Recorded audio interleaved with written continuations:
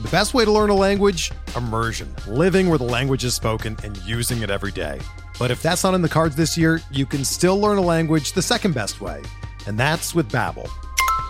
Be a better you in 2024 with Babbel, the science-backed language learning app that actually works. Don't pay hundreds of dollars for private tutors or waste hours on apps that don't really help you speak the language. Babbel's quick 10-minute lessons are handcrafted by over 200 language experts and help you start speaking a new language in as little as 3 weeks. Babbel's designed by real people for real conversations, and their tips and tools are approachable, accessible, rooted in real-life situations, and delivered with conversation-based teaching, so you're ready to practice what you've learned in the real world. Here's a special limited-time deal for our listeners. Right now, get up to 60% off your Babbel subscription at babbel.com/Blue Wire. That's 60% off at babbel.com/Blue Wire, spelled BABBEL.com/Blue Wire. Rules and restrictions apply. This podcast episode is brought to you by Coors Light. These days, everything is go, go, go. It's nonstop hustle all the time. Work, friends, family, expect you to be on 24/7. Well, sometimes you just need to reach for a Coors Light because it's made to chill. Coors Light is cold lagered, cold filtered, and cold packaged. It's as crisp and refreshing as the Colorado Rockies. It is literally made to chill. Coors Light is the one I choose when I need to unwind. So when you want to hit reset, reach for the beer that's made to chill. Get Coors Light in the new look delivered straight to your door with Drizzly or Instacart. Celebrate responsibly. Coors Brewing Company, Golden, Colorado. Support for this podcast comes from U.S. Bank. When it's time for a new credit card, the best ones do way more than just buy stuff. And that's why U.S. Bank offers credit cards that make every day more rewarding. Earn cash back, score points when you shop, dine out, travel, or binge watch, or get a low intro APR. U.S. Bank credit cards were designed to fit your lifestyle. So make every day more rewarding and check out usbank.com/credit card.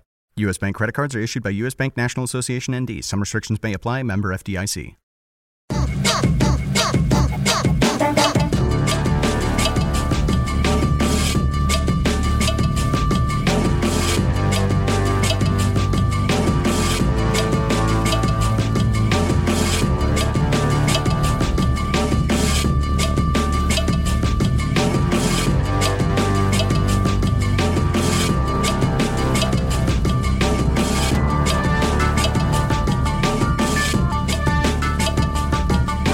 Welcome to the RotoWire Prospect Podcast. I'm Clay Link here with RotoWire.com's lead prospect writer, James Anderson, along with special guest Ian Kahn from The Athletic. Ian, thanks so much for taking the time, and congrats to you guys on the launch of your draft kit today over at The Athletic. And thank you. Not one, but two sets of dynasty rankings, which will be our topic of discussion here today. Yes. Thank you very much. I feel like I'm not such a special guest anymore. I think I'm just like regular guest because I get to. We don't have many guests on this podcast. Yeah, right, I know. You're pretty much the only guest we have on. I know. So that's why I just feel like my gratitude to you guys always, as you know. So there you go. I appreciate it, and like I never left. You're the man. Of course, we appreciate all your contributions here at RotoWire for the past several years, and obviously wish you the best. And, usually when I see a new set of dynasty rankings, and you acknowledge this in your article, I skip through the text, Same with, love-hate. If the talented Mr. Roto writes it, I just skip the text and just get to the rankings. But you have in bold, stop, read this text. What do you want people to know first and foremost about your dynasty ranks? First and foremost, I'm going to answer that in a second. First, I got to speak to one thing. So, last year around this time, it was about 2 months later, I had a very clear memory of James doing the rebuild rankings. And I sort of thought that my rankings were still, it was right when the pandemic hit. And James was like, dude, we need to do content.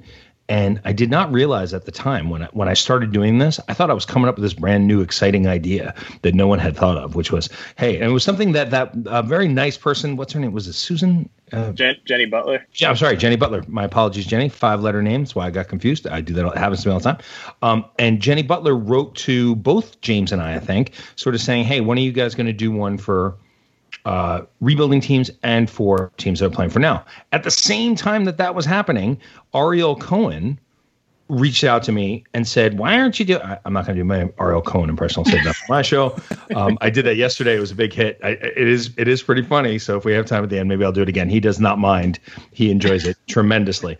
But he said, when are you going to do both? You should do both of them. I mean, if you're going to do, and I said, Ariel, I don't have frickin' time, dude. Come on, man. It's hard enough to do a top blah, blah, blah. So then when I was moving over from you guys to The Athletic, I was like, you know what? I'm going to do it. I got a little lead time and I'm going to surprise everybody. And I'm going to look like such a genius because nobody's ever done this. So I did my podcast yesterday and Nando's like, dude, it's so great. Unbelievable. What a great idea. And I'm like, yeah, thanks. Yeah, I thought of it. Yeah, really, aren't I smart? And then I'm talking to James because we're doing our NFBC. We're doing an NFBC team together right now, 400 draft, which is going remarkably fun and well. And he's like, dude, remember I did it last April? I was like, no, you didn't do it. You just did the rebuild. He's like, no, dude, I did them both. And I was like, are you kidding me? So I'm like, I run to the phone. I'm like, Nando, there's a line in the article you got to take out. And so anyway, what I have to say is like, and if it was at like a different site, it would make more sense and it would be a little less annoying. But like, you're my partner and I didn't catch it because there's a pandemic going on. So I'm taking my mea culpa here. I'm going to take it again next week on Under the Radar and say it's a great idea I have. Brilliant. It's actually, I think, the way Dynasty rankings could and should be done. Great idea, James Anderson.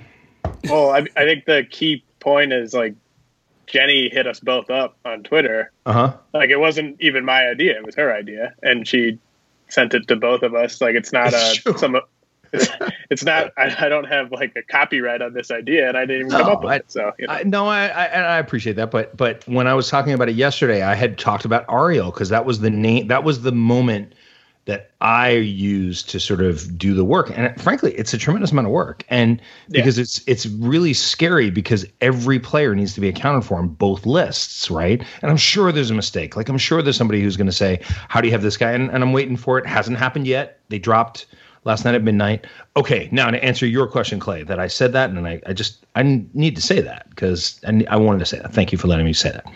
So there's two lists. There's the rebuild list and there's the playing for now list. The rebuild list is really a startup draft list. That's the idea behind it. Also, the players that I think people should be looking towards while they're doing their rebuild, once they make the decision to go towards the rebuild. The play for now list is your basic list that I was doing at RotoWire for the last number of years. And so here's the key thing why I say stop, read this. On the list, Bobby Witt Jr. on the rebuild list is at number 40.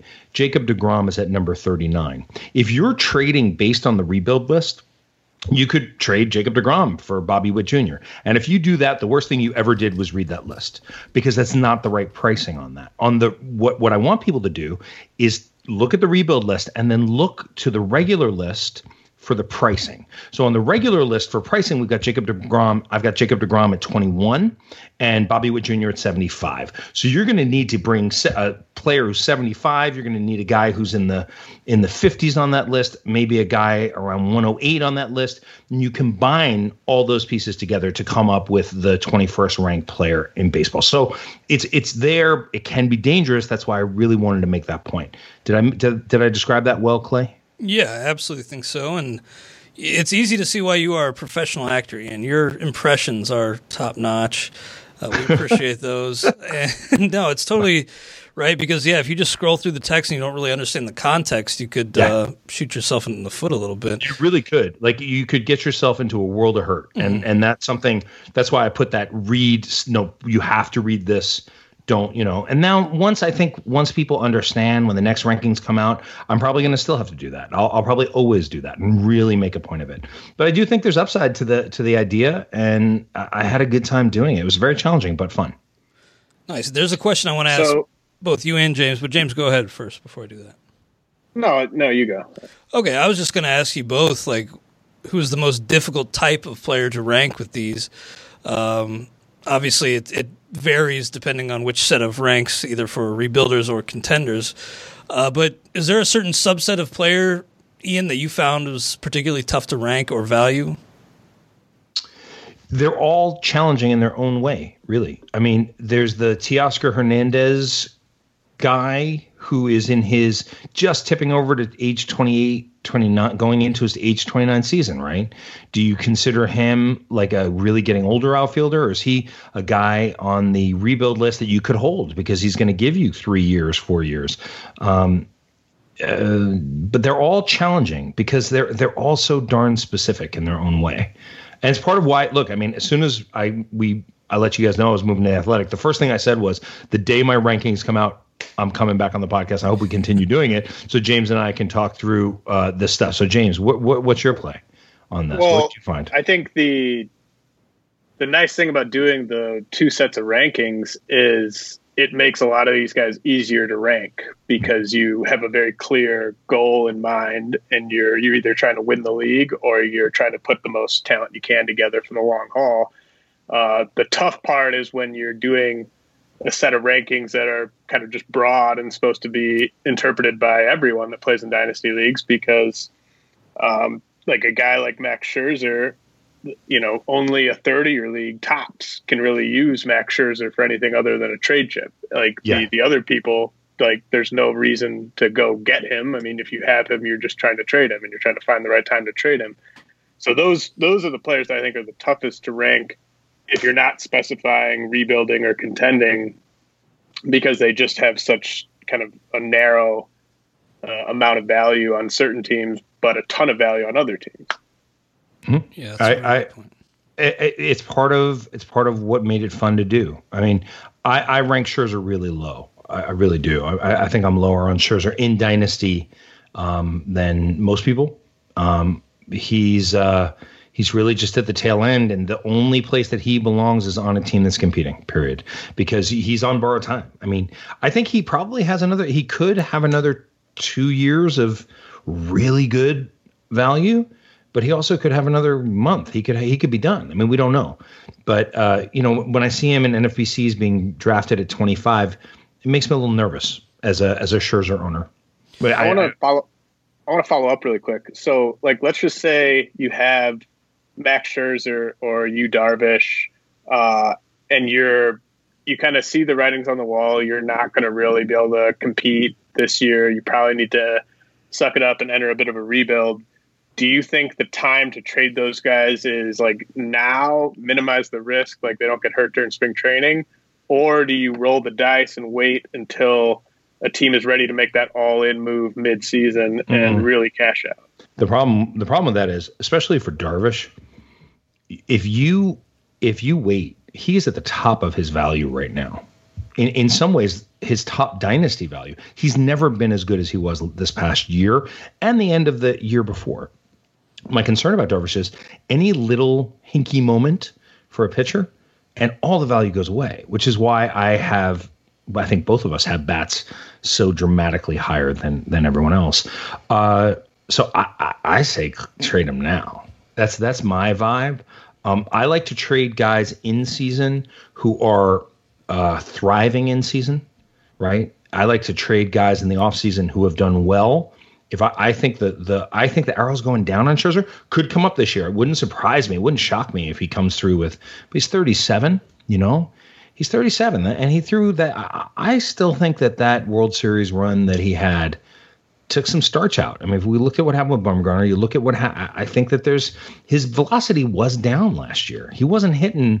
He eventually got up to 97, 98, but he wasn't living there like he had been in the past.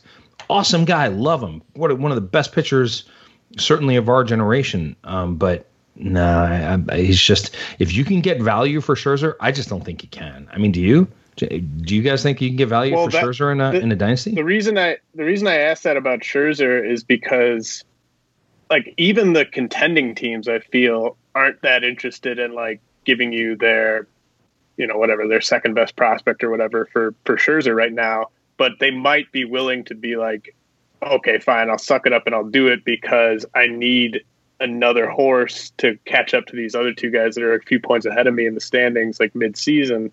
Yeah. Like that might be your only opportunity to actually get a haul for Scherzer. Whereas if you trade him right now, you're not getting a haul. No. So I would argue Darvish now because his value couldn't be any higher. He's still 33, 34 years old. He doesn't have that much time left, but he's being drafted as the number 4 pitcher in redraft leagues, number 5 pitcher. You can get a lot of value for Darvish right now. You really can. Not a ton, but you can get a good amount. And but Scherzer, if you want to tell me that you want to, if you told me you're going to hold Scherzer to show that he is Scherzer to trade him, that makes a lot of sense too. Darvish, less so for me. Yeah, I mean, the Scherzer trend goes back to 2019, and of course the age is getting up, ton of mileage. I actually was just offered Scherzer in the Dynasty League, Sirius XM Dynasty League, and I want to apologize to Lenny Melnick, the legend, because I just didn't get back to him. What did he offer you? Maybe you didn't have anything. That's the thing. We were so far apart that I just figured it's not going to happen. Well, what did he offer you? He offered me Scherzer for Austin Riley, Jose Urquidy, Brad Hand, Rafael Montero, and Aaron Savali. No. So I just couldn't. I mean, Clay, how many times have you won that league? All 3 times. It's been in existence every year. Really? So man. I'm glad you're not in it, James. I'm glad you're not in it. But I got another question that I'd like to get both of your opinions on. Mistakes novice Dynasty players make. Any common ones? We'll start with you, Ian, that you see regularly with new Dynasty players. Well, I mean, many, a lot. It's like poker, right? You want to get in the hand with the guy who doesn't quite know what they're doing, and there's so many different things. I'll just go with this: the Pringles. I like to call it the Pringles move. This is a really bad thing to do, and even expert Dynasty players fall into this trap.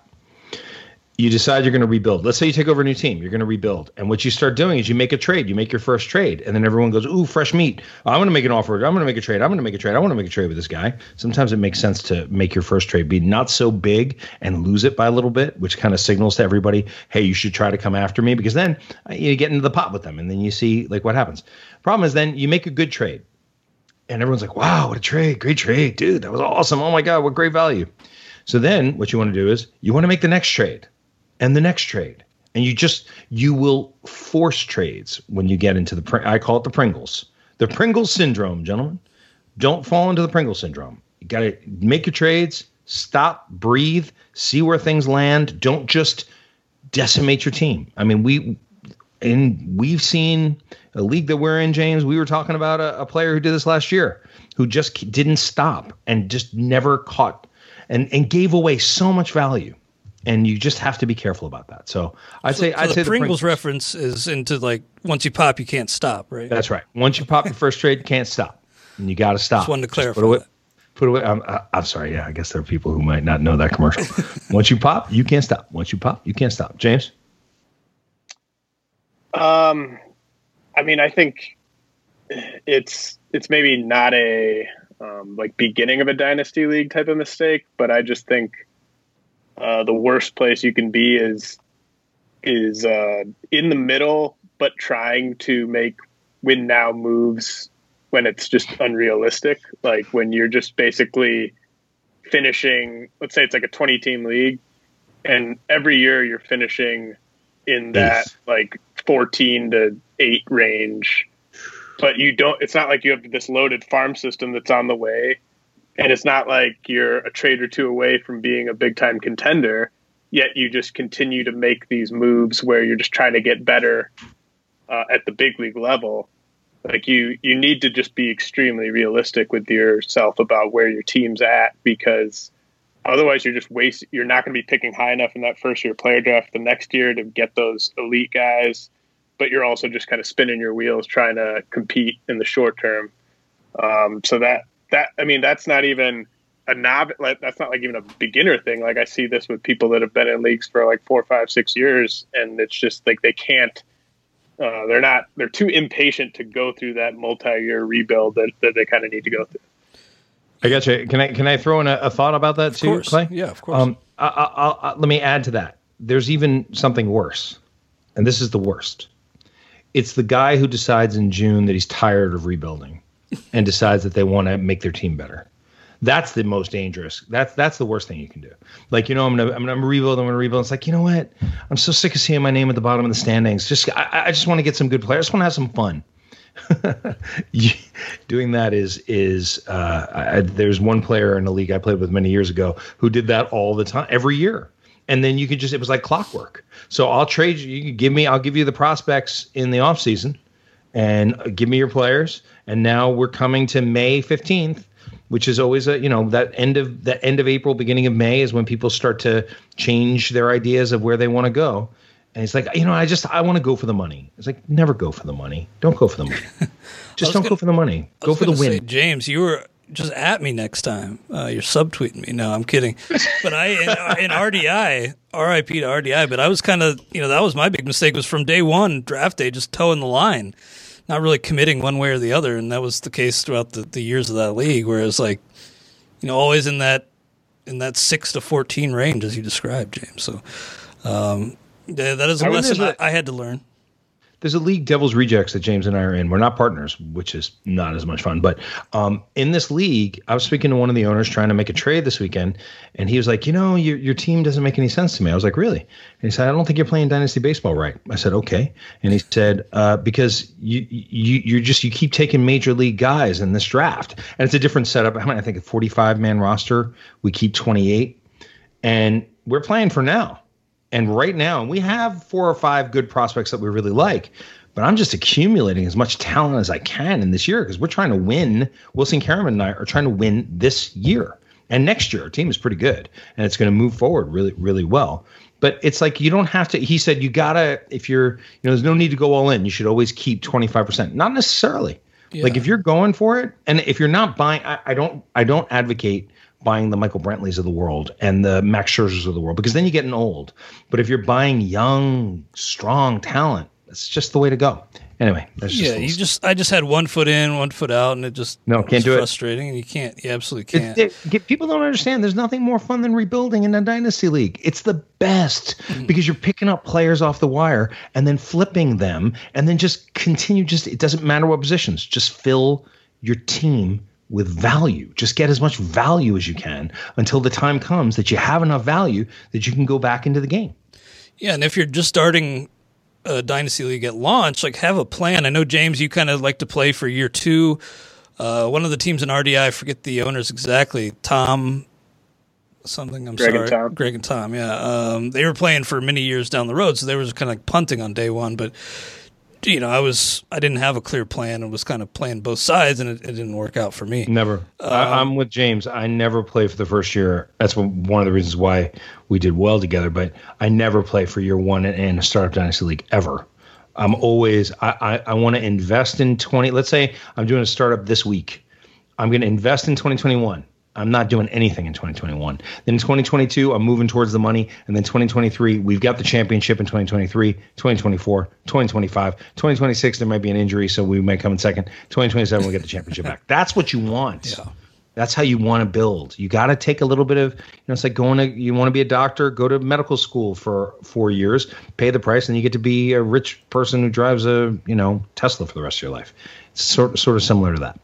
I want to get your thoughts, guys, on just kind of a general strategy thing with dynasty leagues. Another one, you see a guy post on their trade block, you see some players you like, you're interested.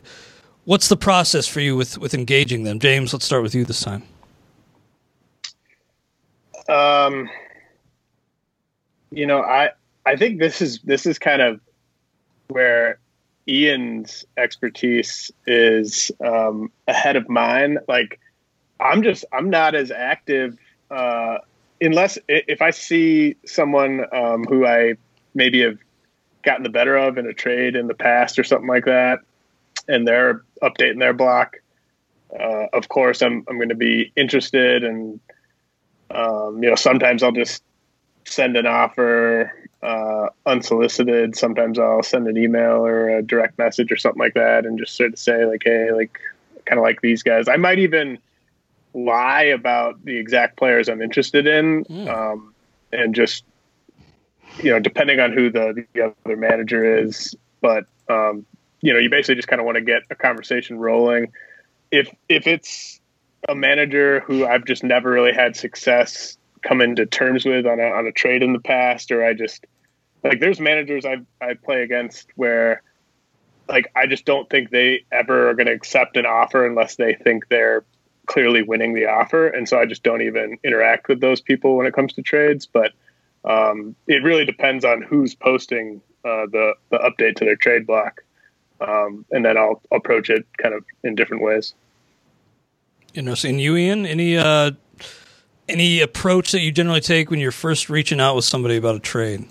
Yeah, well, I mean, it's a slightly different question, but here's what I'll tell you. Every player every player in the league is treated differently by me in terms of how I approach them in trades, because different guys want different stuff. One thing I'll tell you is I never or hardly ever post on the trade block unless I'm in talks about that player and about to move them.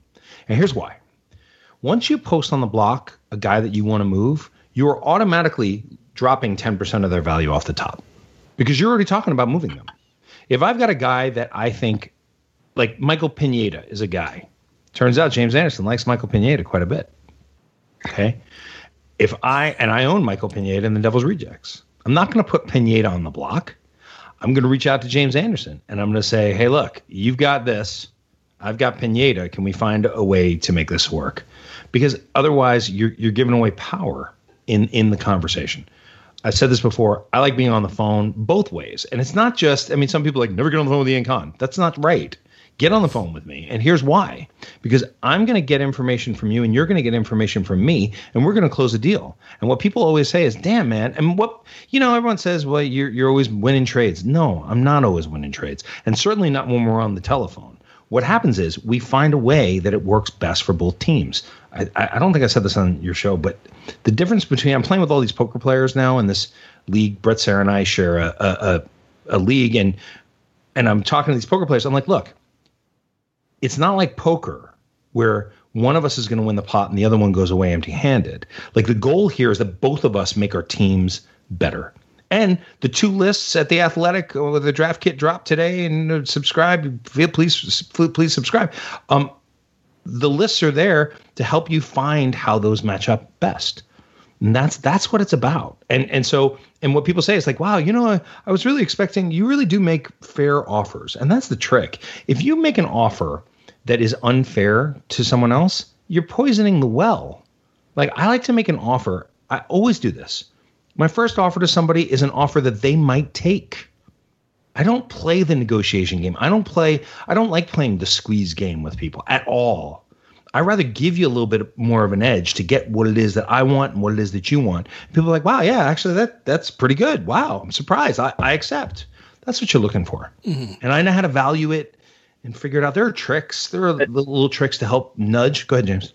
I think with what you were just saying about like making fair offers, I think it's important to take the time, take 10, 15 minutes before you make the offer to make sure that it makes sense. Because like the times when I've sent like a BS offer, it's because I just did it in like 2 minutes and just was kind of in a rush and was just like, oh, I like that player. Like, here's an offer. And then I'll come back and be like, oh, actually, that was a crappy offer. I shouldn't have sent that. I should have taken more time to kind of look at what this guy might be interested in, or, I think you have to take the time to make a good, fair, smart offer. For sure. And when you send out a crappy offer, you're cutting off communication long term too. That's just what I wanted to add. Yeah, I mean, it's recoverable for sure. Yeah. It's recoverable, but you got to look. I look at it from the other guy's point of view. What does this look like to him when he sees it, or her? What does it look like to them when they see this offer? Does this make their team better? Does this fill holes for them? Does this feel like good value to them? Also, look, I look at passion too. If someone's on a radio show talking about how much they love a player, and I don't agree with that evaluation, I own the player. That player is going to be I'm going to be on the phone with that guy, that person within a day saying, look, I know you like the guy. I like him too. But you got this guy. Do you like this guy? Because I really like this guy's on your team. I'll give you this guy for this guy, and maybe we'll do a draft pick swap. I think just communication, actually honesty and openness is a good thing, and trying to find a deal that works best for both players. So Tim McLeod, who is the nicest man in fantasy baseball, except for maybe Clay Link, but I still got Tim McLeod. Tim McLeod's got years on you, brother. Tim McLeod taught me that when I first started playing the game, and I stick by that. Nice. And yeah, I say pick up the phone when Ian calls. I mean, it's hard to tell him no. But if you just got to learn to tell Ian no. No. Sometimes I've been in trades with people because you're such a nice guy. Well, not always. Not always. I hear you, but I just know that, anybody who says, "Oh, I'm going to get ripped off by Ian," I mean, that's not the case at all. I mean, if you're No, there have been times where I've been in on trades where someone's willing to give me more than I should get, and I've stopped them. I said, "Come on now, I got to at least I'm going to add a pick." Well, it's also if you want to trade any more than 60-40 on the face, you're not doing anybody any good. Yeah. And the value, people are like, "Oh, it's the trades. That's why you win by trade." No, you win by pickups on Sundays. You win by finding the guys who are going to grow and then flipping those for other players. It's picking up the Jared Walsh for $1. It's picking up the Zach Gallen for $1 before he becomes Zach Gallen that then you can have on your team forever. I mean, that's the thing that differentiates, I think. I mean, yes, there's value. There are going to be trades that happen, but you're going to make mistakes too. I've made some mistakes, man. I made some trades that deeply, it's more easy to remember the ones that you screwed up, to be honest. That's true. 100%. Like, yeah. We've all met, you and I have probably made triple digit trades just in the past, 5 years, if we factor in all the leagues we're in. Yeah. And I always remember the ones I screwed up, and I can barely remember the ones that I remember once when we traded for Felipe Vasquez, right? Didn't we trade for him right at the end of the season, gave up a bunch because we were in the, and then, and I was out of baseball. So is that this one? Am I saying the right guy? The Pittsburgh Pirates reliever? Yeah. I remember in the Staff Keeper League 2, this is the only trade that really sticks out in my mind from that league, but trading you, James Carlos Correa, a couple years before he debuted for Arismendi Alcantara. Maybe a pick. Not great. So, the bad ones always do stand out. But, Ian, I wanted to follow up with you. I know you're not, predatory when it comes to trades at all. You do like to talk on the phone. Yes, very much. But is there a way you maybe you like somebody, or maybe you've seen them make some questionable trades and you do want to make some moves with them, but you don't want to put them on high alert? Is there a way you capitalize without maybe tipping your hand a little bit? I just call them.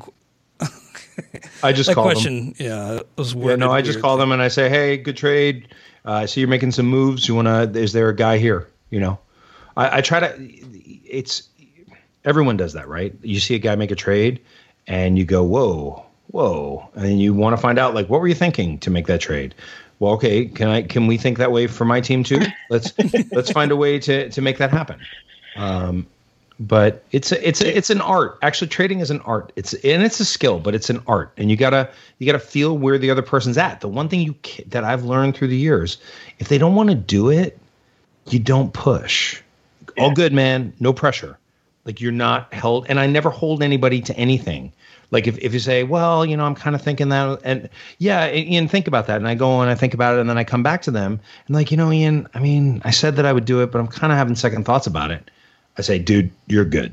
It's not official till it's official," because I don't want anybody feeling bad. No one should press accept on a trade they're not excited about. I don't want anybody doing that ever. It's no fun, and part of the game is fun. And you guys are my friends. These people are my friends. I don't want them to not have a good time. I hope that answers your question. Yeah, absolutely. James? Ian, you mentioned that team that you and Brett co-manage. Yeah. And I know that you and a bunch of the guys from DR were talking about just sort of strategy and sort of deciding, how do you know when it's time? Yeah. If you're playing for year 2, if you're playing for year 3, how do you know when it's time to start moving those prospects? Because you don't want to be too impatient. No, you can't be. Trade your prospects before they've fully, gotten to their high point in value. So how do you really know when it is time to kind of push that button? Well, this team is bizarre, and it's a slightly different story than most teams in most leagues because it's $1,000 a year buy-in, and Brett and I are splitting it, right? And I was like, I don't really know if I want to do that. It's going to change the way I think about the game. But what we did, and we both went in with the same, and we said, let's team up. We'll team up. I was like, I'm teammates with James. I can be teammate with Robert Mershak, with Wilson Karaman. It's a good thing to do in Dynasty Leagues. I do like teaming up. So we had the first pick in the draft. I'm going to go through this really quickly because it's worth it and it's shocking. We took Acuna 1 because we had the first pick. Then we took Eloy at 30, 29, 30, whatever it is. And then Keston here at 31. And the way it's set up is like a score sheet league where you only keep your major league players. And then you can – so we had the first 4 picks in the draft. So we had coming to us and we drafted Torkelson, Austin Martin. Someone had dropped Mike Soroka, and actually we dropped Keston Hiura, so we only kept 2 players. We only kept Eloy. We knew we were going to get Hiura back, or we expected that we would. But the whole thing was to get Torkelson, and then Martin. But on this team we have, I'm just going to read it really quick. It's all players, and once they lose their rookie eligibility, they become in this other thing. So I'm just going to read down from the top. Mountcastle, Hiura, Madrigal, Acuna, Dylan Carlson, Eloy, Kirilloff, Brendan Rodgers, Francisco Alvarez, Adley Rutschman, Austin Wells, Andrew Vaughn, Nolan Gorman, Austin Martin, Spencer Torkelson, C.J. Abrams, Nick Gonzalez, Marco Luciano, Bobby Witt Jr., Jazz Chisholm, Joe Adell, Corbin Carroll, Jason Dominguez, Jared Kelenic, Trevor Larnach, Helio Ramos, Julio Rodriguez, Alec Thomas, Taylor Trammell, and Zach Veen. And it's a 15-team Dynasty League. That's not towing the line. It's a clear plan in place, it seems without question, and nobody else was playing the plan, so it left everybody open to us. We have 18 in the top 20. The one guy we don't have, Royce Lewis, rest in peace. So sorry, but tough that's injury horrible. today. I saw that this morning. Not rest in peace. That's not what I mean. Obviously, I don't mean that. So I was talking with the Devil's Rejects guys. We were doing the night of the draft. Tom Trudeau put this thing together. It was really fun, and some of the best minds in Dynasty all coming together. And Brett and I sort of said, this is where we're at.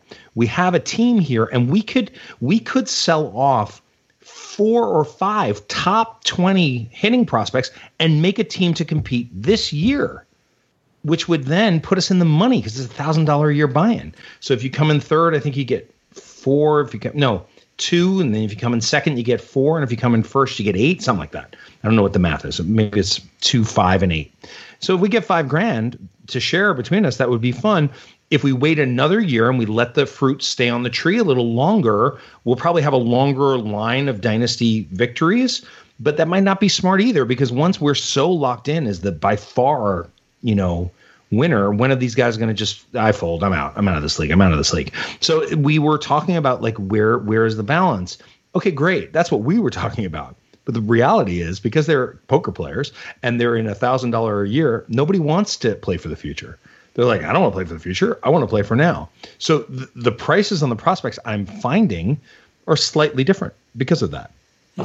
And so it makes us, our lineup is pretty great. It's one catcher league. So Molina at catcher, and it's not great, but it's good with all those prospects coming. We've got Molina catcher, Mountcastle first, Hiura second, Keyboom third, Orlando Arcia shortstop. Obviously nothing great here. Corner infield, Choi. Middle infield, Madrigal. And then outfield is good. Acuna, Arozarena, Carlson, Jimenez, Kirilloff, and then 2 util spots in Garcia and Brendan Rodgers. If we move 4 or 5 guys from the top of that list, we could populate the team. And so that was what that was what the conversation was about. And have I given enough, James? What do you think of where we are in our plan? We're still staying open to what happens next, but what do you think based on all that you just heard? Yeah, I mean, I think it's a key point that you made about if you put together too much of a juggernaut with that type of buy-in, you worry about the league's viability. Like, the worst thing that could happen is that the league folds before you guys take home a title, right? It won't fold that soon. It'll fold after our second title. When we win our second title with 140 odd points in a row, and they see that there's nothing that's going to change that, because this is a full-on Dynasty. There's no salaries. There's no keeper rules. It's just get everybody, keep everybody. I think we're going to be pretty nasty, and it would be more fun. So we just have to figure, there's a guy, really great guy, who I've gotten to know this year, who wants Torkelson. And he's willing to pay for Torkelson. But do we want Torkelson? You know what I mean? Like, what's the balance there? If we're going to get, oh, screw it, I'll just tell you. Francisco Lindor straight up for Torkelson. Like, what do? Yeah. I mean, I think you take Lindor. You have to. not as much fun. I still love it, Lindor. But that is fascinating. Like, you have a plan, but then how much do you deviate? It's tough because you can't deviate too much or else you sacrifice that window a little bit. A real quick note before we finish up here. I want to ask you guys a little bit about your draft champions you're doing together. But Ottoneu Fantasy Baseball is the next level fantasy baseball challenge you've been looking for. Experience a year-round dynasty competition with deep rosters. Accumulate prospects to lead your team in the future or move for a superstar at the trade deadline. Keep your baseball mind engaged in the offseason with trades and arbitration. Learn more about why everyone who plays Ottoneu becomes addicted at OttoNewBaseball.com. That's OTTONEU baseball.com. Ottoneu, better fantasy baseball. Before we do get into your draft champions that you're doing together through about 17 rounds, I hear, any other dynasty topics on your mind? Anything else you want to add to the dynasty conversation? Yeah, Dynasty Theory is awesome. It's so much fun. There's so many different angles to play it from. And I really love talking about it. And I love thinking about it and figuring out the best way to make your team the best, whatever it is. It's a really great game. I love it. I really do. I'm not bored of it. I love it. That's it. I just want to say that. I do love it too. I kind of miss RDI, but we did have an Ottoneu draft last night, and I'll be scratching that dynasty itch for many years to come. So your guys' draft champions, since RDI did, shut down, you guys wanted to team up, and I love it. You guys, you guys are both smart, and then when you put your minds together, I mean, this could be a juggernaut here. You went with Trey Turner in the first. I had pick 7. Pick 7, okay. I like that. You took him over Trout, did you not? Yep. Yeah, that was probably me. No, I was good with it. I just think it's kind of imperative to get speed or pitching there. And Trout could run again, but if he doesn't run again, the guy I wanted was the argument I had, and it was just we didn't have a chance to discuss it beforehand, so there was nothing to be done. Was the us picking at 7? I would have preferred, I think, 4 or 5, especially with what happened in the second round. Knowing it, because I just think Soto is so much. Soto and Betts to me are the two guys that I'm targeting at the top of those at 4 or 5, because Acuna's going to go, Tatis is going to go. Sometimes Soto gets grabbed in those top 2, but you can't argue Trey Turner, man. I mean, he's if he comes through, he puts us in position not just to win our league, but to compete for the overall, which is the charm of what we're thinking. We're like, here, perhaps we'll win the overall together. Yes, hey, it's possible. We talked to Rob DiPietro, and he beat out, I think, 4,000 plus teams. So it's a long shot, but you wanna aim for that overall if you can. Clay Link won the overall in TGFBI in 2019. I'm quite sure everyone remembers, and if you don't, please do. And I'm going to be competing against him in AL Labor in about 2 weeks, and so I'm not sure I want to be telling you too much stuff about what I was thinking about in this draft. But here we go. But yeah, I mean, I beat out like 195 teams, not 4,000 plus like Rob did. But this draft champions overall is winnable if you have the right build. But I think Turner is a great pick because with that in mind, you just keep your options James' open. Call. I mean, this is how we do it. One of us has a call, and the other one says, "I agree." Nice. It's how James and I tend to do it. So he was really like, I was like, I kind of feel like Trout here. He's like, no, I think Turner. Don't you think? I was like, okay, yeah, no, I see it. Let's go Turner. You got to have some give when you're sharing a team. You got to. Oh, yeah. Well, we got that. We know how to do that already. You trust each other. That's a big thing. He's James Anderson. Yeah, how could you not trust the guy? Yeah. Brandon Woodruff, you followed up with Zach Gallen, and then James and I were talking about your 4th round. Slow down. Okay. We took Brandon Woodruff, Clay. I know. What do you think of that? We took Brandon Woodruff at 24. Clay was trying to zoom past. I was trying part to. Of it, so. James and I are going to be debating Woodruff at First Pitch Florida online soon enough. I'm not going to hate on it. I just think there are probably better options available.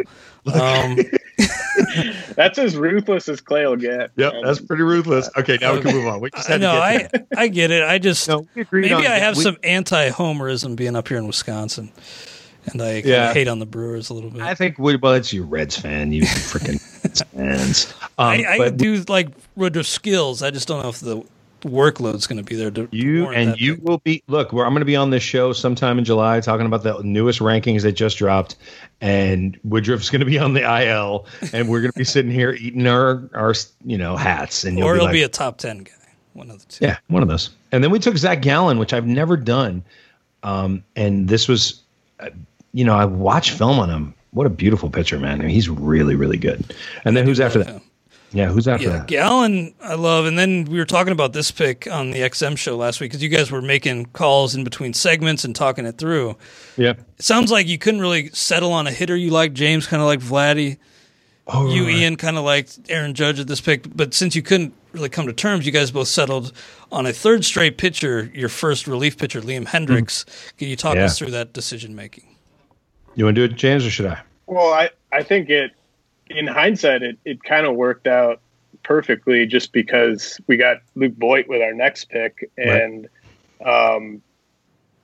closer, like the runs at closer are pretty crazy. And I think Ian and I are both kind of off Josh Hader at his cost right now. Unquestionably. I like Chapman, but I mean, this would have been too early, I think, for Chapman. I mean, Hendriks probably has, he could be the number one closer by a healthy margin this year. I mean, he could have one of those types of seasons. So, this kind of freed us up. Those 4 picks, you get the 30-plus steals from Turner, the 2 aces, and the top closer. Then from there, you can still kind of take any type of player you want because you don't have any. I mean, you need power, but I think it just kind of freed us up to kind of go best player available more than we maybe would have been otherwise. And it was also us talking through like which closers we liked and trying to see where there was some overlap because, if we just keep passing on closers because neither of us can agree, then all of a sudden we're stuck taking a guy that we don't really like that much anyway. So I think this was kind of a good way to just get those saves on board. And also, the thing that I've learned through the years is you gotta take your medicine. Maybe this is just my lesson for myself for the day is like you gotta pay the price so you can enjoy later. Because the worst feeling in a 50 round draft is realizing that you don't have enough saves. So that then you spend picks 30 through 45 grabbing as many possible save guys as possible. Which is it just decimates your team in terms of depth. You end up with all these middle relievers or setup guys. Maybe one or two pans out if you're lucky. Right, but and you need to do it, and we really are. We're going for the overall here. We want to win our league, but we want to put a statement up on the board. And taking Hendriks there, I'm a big fan of getting a closer that we feel really strong about. I think I was more pushing for Hendriks in that spot. And of all the closers, he's the one that I have the most faith in by far. I like the team. I like that he just signed this big contract. I think he's safe in the job. I think Chapman's safe in the job. I have no guarantee Hader's going to be safe in the job. Diaz. I mean, if you go down the list, who do you trust to close? Like 3 guys, 5 guys, like for the whole thing. So you gotta go get one of those guys if you want to win. I think. That's at least my belief, especially because it's different in leagues where there's fab. There's no fab. There's no pickups of guys. There's no looking ahead in the old Tim McLeod way of, I think, Ian, I think this guy's going to end up closing in about 3 weeks. You don't get to do that. Not in this game. Yeah, I like that too because you guys, emerged from your first 4 rounds with like a foothold in really every category. Not power. But Turner's not a 0 there. No, not a 0. And then next week, there we go. Yeah, you addressed that with Luke Voit. And then Jose Altuve, I imagine, was a Ian lobby special where he kind of talked you into it, James? Not really? No. Okay. I mean, there were maybe a couple of those, but not Altuve. I mean, no. I'm a big believer in him kind of where he's going. Like, you compare him to like Keston Hiura. I mean, I think I'd go Altuve there. And I think it's kind of, he's coming off a down year, obviously, but I mean, he's not as old as I think people think he is. And he's just going to help you in a little bit of everything, I think, over a full season. And also we had a plan for later that there was a guy that I was targeting There's some power guys I was targeting later for us that came to fruition. So we wanted to balance that out. One of my weaknesses in my game tends to be that I don't look at average enough. So I get to the end of the season, and last year, a lot of second place with a lot of average hurting. So it's something that I gotta improve. I'm good at parts of the game, not as good in other parts of the game. So I just wanted to keep my eye out on that. So that's no, Altuve was not Altuve. I think we pretty much agreed on everybody here coming up. Yeah, because if we didn't agree, we found somebody we agreed on. Nice. Yeah, I just know that you were kind of the original in this off season, like Altuve believer, and you just pointed out how good the postseason was, and that's right. Yeah, I mean, this guy was good for a decade, maybe a Hall of Famer. I mean, maybe the cheating scandal dings him a little bit, but the track record of him being good is just so long that you can't. We were taking him in the second round 2 years ago, in the end of the second first. overall, like 3 years ago. Yeah. So I like guys like that. Yeah, I like guys running with bounce back. Maybe a little questionable, but who knows? He can still run. Yeah, maybe Buxton, 8. Yeah, and Buxton can run a little bit. He didn't do much of that last year, but we know he still has that skill. Maybe James had to be talked into Stanton. Maybe that's the one he had to be talked into. Is that right? I wouldn't have. I mean, this is probably going to be the only team I have Stanton on, but I got the case for it, and I think kind of given the rest of our team, I think it made a lot of sense. Yeah. What do you think Ian, of Stanton for redraft? I mean, are you like a huge believer? Nah, I think he was very well worth the spot right there. He was somebody who that felt. The next guy was interesting to me, and Matt Chapman. I've never owned Matt Chapman. We had just missed out. We wanted Chris Bryant, and he got sniped from us. And we were deciding between Stanton and Bryant. We're like, we think Bryant will make it. And he didn't. And then Chapman showed up, and I was like, do you like Chapman? And James was like, yeah, I kind of do. Right? Isn't that how it went down? Well, yeah, I've liked Chapman for a long time. I am a little worried about the hip, but it sounds like, it sounds like he's in really good shape right now. And it sounds like he's got a lot to prove. I think the breakout year it's either going to come this year or next year for him, where he just has a monster year. And I had just read an article that said that he was really in great shape and he was really focused on the game. And so I was in on Chappie, and then Gallo, and then Carlson. Dylan Carlson fell pretty significantly there. Yeah, he fell outside the top 150. Yeah, he fell outside of almost the top 200. I thought, didn't he? What pick number was that? I thought it was more of like 155, 165, something like that. What is his round, maybe? He's been going around like pick 130, I want to say. Yeah, no, he was falling, and we considered him with the pick before, and then decided that we didn't want to that we were going to just wait and we could find that talent somewhere else. And James is really high on Dylan Carlson, so I that was one where I was like, all right, let's go along. I'm along for the ride. Yeah, the adjustments he made seemed to really pay off there. He was batting cleanup for that team by the end. So, and then we got to but when he fell, I was like, all right, let's do it. And then after that, we went to Richard Rodriguez, which was we were both watching film of him at the same time. And we're sort of like, he's really only 92, 93. Like, he's not going much harder than that. But at that point in the draft, to get that second closer that we really did feel like was going to have the job, it just seemed too good to pass up. And we thought that was the end of that tier. And then you want to tell the next one? Sure, yeah. Chris Bassett.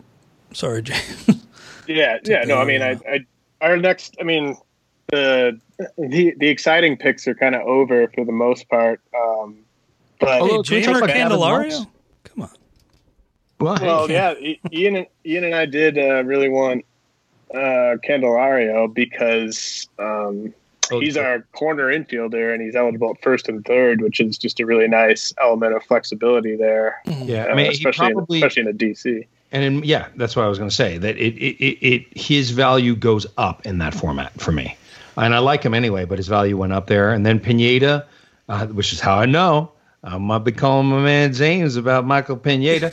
And then Pineda, and then Gavin Lux. and then into Manny Margot. And the reason we took Manny Margot really at the end of the day is because in the original RDI draft, we drafted Manny Margot. And so anytime we can it's like, getting back our boys. So getting the band back together. Yeah, get the band back together. I think Margot's going to play quite a bit and steal quite a few bags. So I don't hate that at all. The Gallo pick, I just can't take Gallo myself, but I imagine that was kind of one to address that power deficiency early on in the draft. Right. Yeah. So Gallo's not a huge target for anybody. But at the same time, at that point, with what we needed, it made some sense. And Richard Rodriguez, I can't hate on that pick, but I do wonder, that Pirates team's just tearing everything down when he might go. We'll see. But great stuff. Ian, we got to wrap things up here. I know you are kind with your time, and I don't want to keep you too long, but anything else you want to mention that you got going on before we let you go? I'm lucky enough every week, even though I do this show like once a month or once every 6 weeks, every week I do my podcast with Derek Van Riper and Nando DeFino, Under the Radar, on the Athletic Fantasy Baseball Podcast. We come out Tuesdays, and now I am a writer over at The Athletic where I do my Dynasty rankings. And I actually, I just got to say one last time, the draft kit dropped today at The Athletic. If you're not a subscriber, you should be a subscriber to The Athletic. You should be a subscriber to RotoWire. I've been saying that for years. I've meant it for years. I say it now. I mean it now. You get to read James Anderson. You get to read Clay Link. You get to read Jeff Erickson, Todd Zola, Jason Collette, some of the best in the game. So my tip of the cap to you guys, and thanks for having me on. Thank you, Ian, and thanks for all the hard work you put in at RotoWire, and congrats again on your new role at The Athletic. Read his 2021 Fantasy Baseball Dynasty League rankings as part of The Athletic's draft kit, which just launched. Anything else you want to mention, James? Dropped the 178...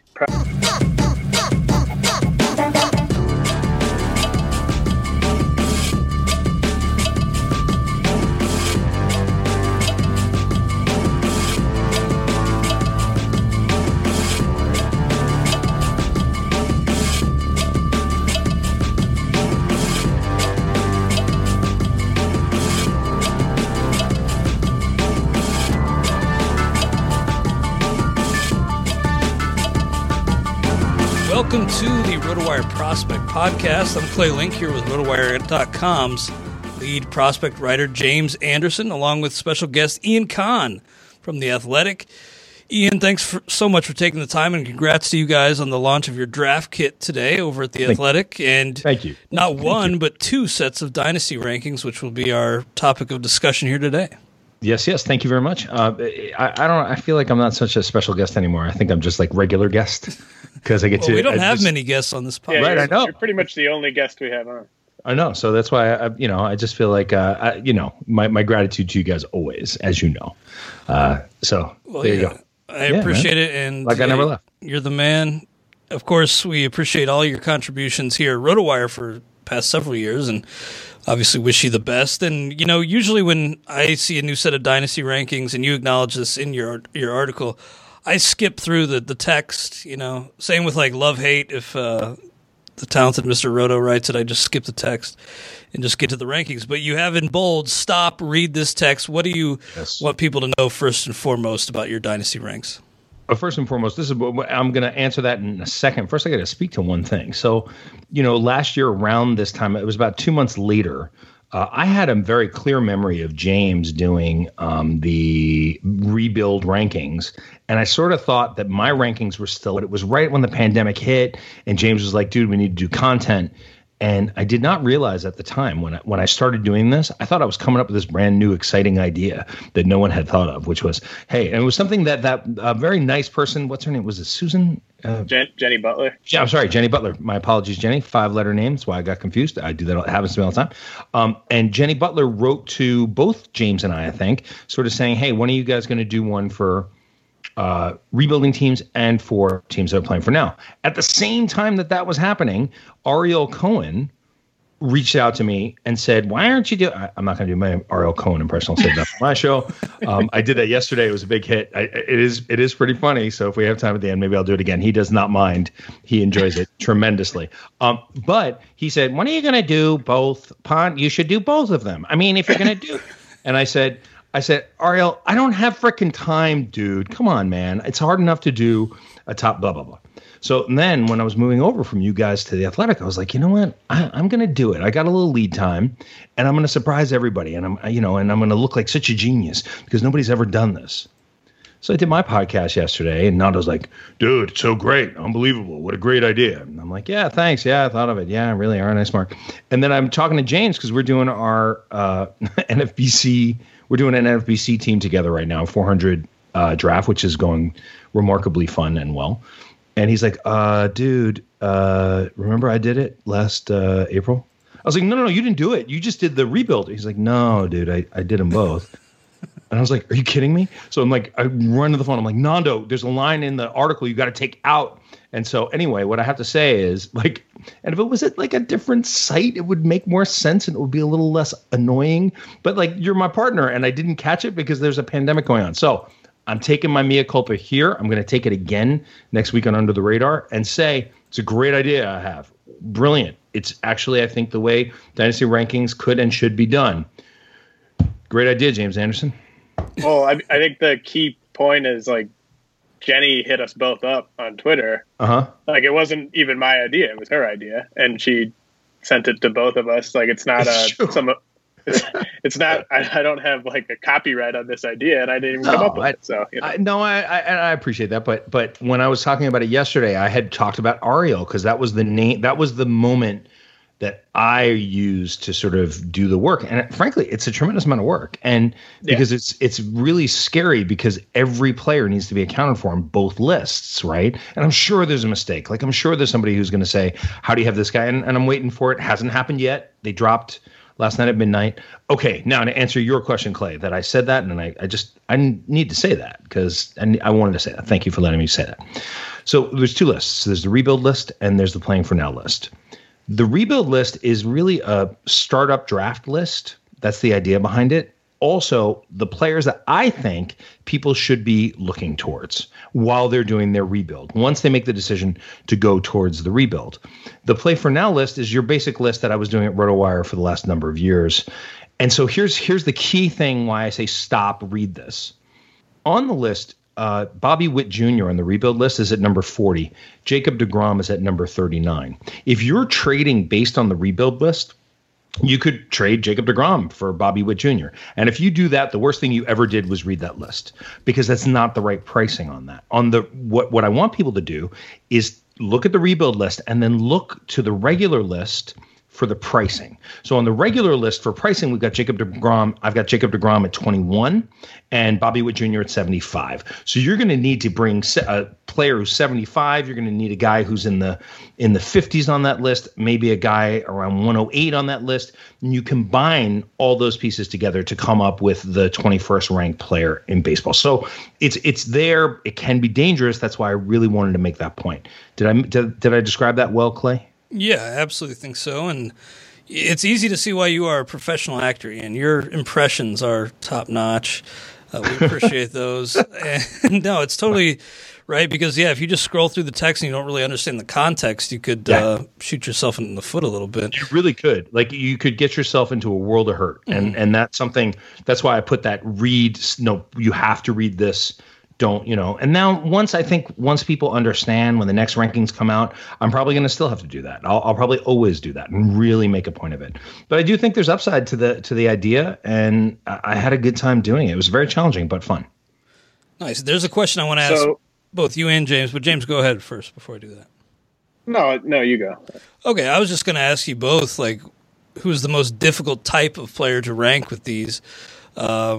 Obviously, it varies depending on which set of ranks, either for rebuilders or contenders. But is there a certain subset of player, Ian, that you found was particularly tough to rank or value? They're all challenging in their own way, really. I mean, there's the Teoscar Hernandez guy who is in his just tipping over to age 28, 29, going into his age 29 season, right?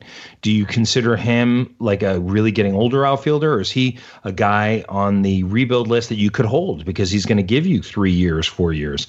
But they're all challenging because they're all so darn specific in their own way. And it's part of why, look, I mean, as soon as I let you guys know I was moving to The Athletic, the first thing I said was the day my rankings come out, I'm coming back on the podcast. I hope we continue doing it so James and I can talk through this stuff. So James, what's your play on this? Well, what did you find? I think the nice thing about doing the two sets of rankings is it makes a lot of these guys easier to rank because you have a very clear goal in mind, and you're either trying to win the league or you're trying to put the most talent you can together for the long haul.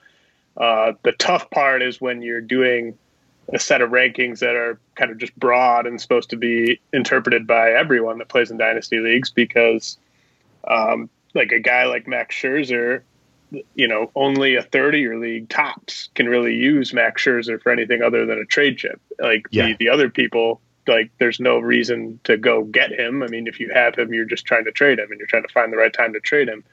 So those are the players that I think are the toughest to rank if you're not specifying rebuilding or contending, because they just have such kind of a narrow amount of value on certain teams, but a ton of value on other teams. Mm-hmm. Yeah, it's part of what made it fun to do. I mean, I rank Scherzer really low. I really do. I think I'm lower on Scherzer in Dynasty than most people. He's really just at the tail end, and the only place that he belongs is on a team that's competing, period, because he's on borrowed time. I mean, I think he probably has he could have another 2 years of really good value, but he also could have another month. He could be done. I mean, we don't know. But, when I see him in NFBCs being drafted at 25, it makes me a little nervous as a Scherzer owner. But I want to follow up really quick. So, like, let's just say you have Max Scherzer or Yu Darvish, and you kind of see the writings on the wall. You're not going to really be able to compete this year. You probably need to suck it up and enter a bit of a rebuild. Do you think the time to trade those guys is like now, minimize the risk, like they don't get hurt during spring training? Or do you roll the dice and wait until a team is ready to make that all-in move mid-season and really cash out? The problem with that is, especially for Darvish, if you wait, he's at the top of his value right now. In some ways, his top dynasty value. He's never been as good as he was this past year and the end of the year before. My concern about Darvish is any little hinky moment for a pitcher and all the value goes away, which is why I think both of us have bats so dramatically higher than everyone else. So I say trade him now. That's my vibe. I like to trade guys in season who are thriving in season, right? I like to trade guys in the off season who have done well. If I think the arrow's going down on Scherzer, could come up this year. It wouldn't surprise me. It wouldn't shock me if he comes through but he's 37, He's 37, and he threw that. I still think that World Series run that he had took some starch out. I mean, if we look at what happened with Bumgarner, you look at what I think that his velocity was down last year. He wasn't hitting. He eventually got up to 97, 98, but he wasn't living there like he had been in the past.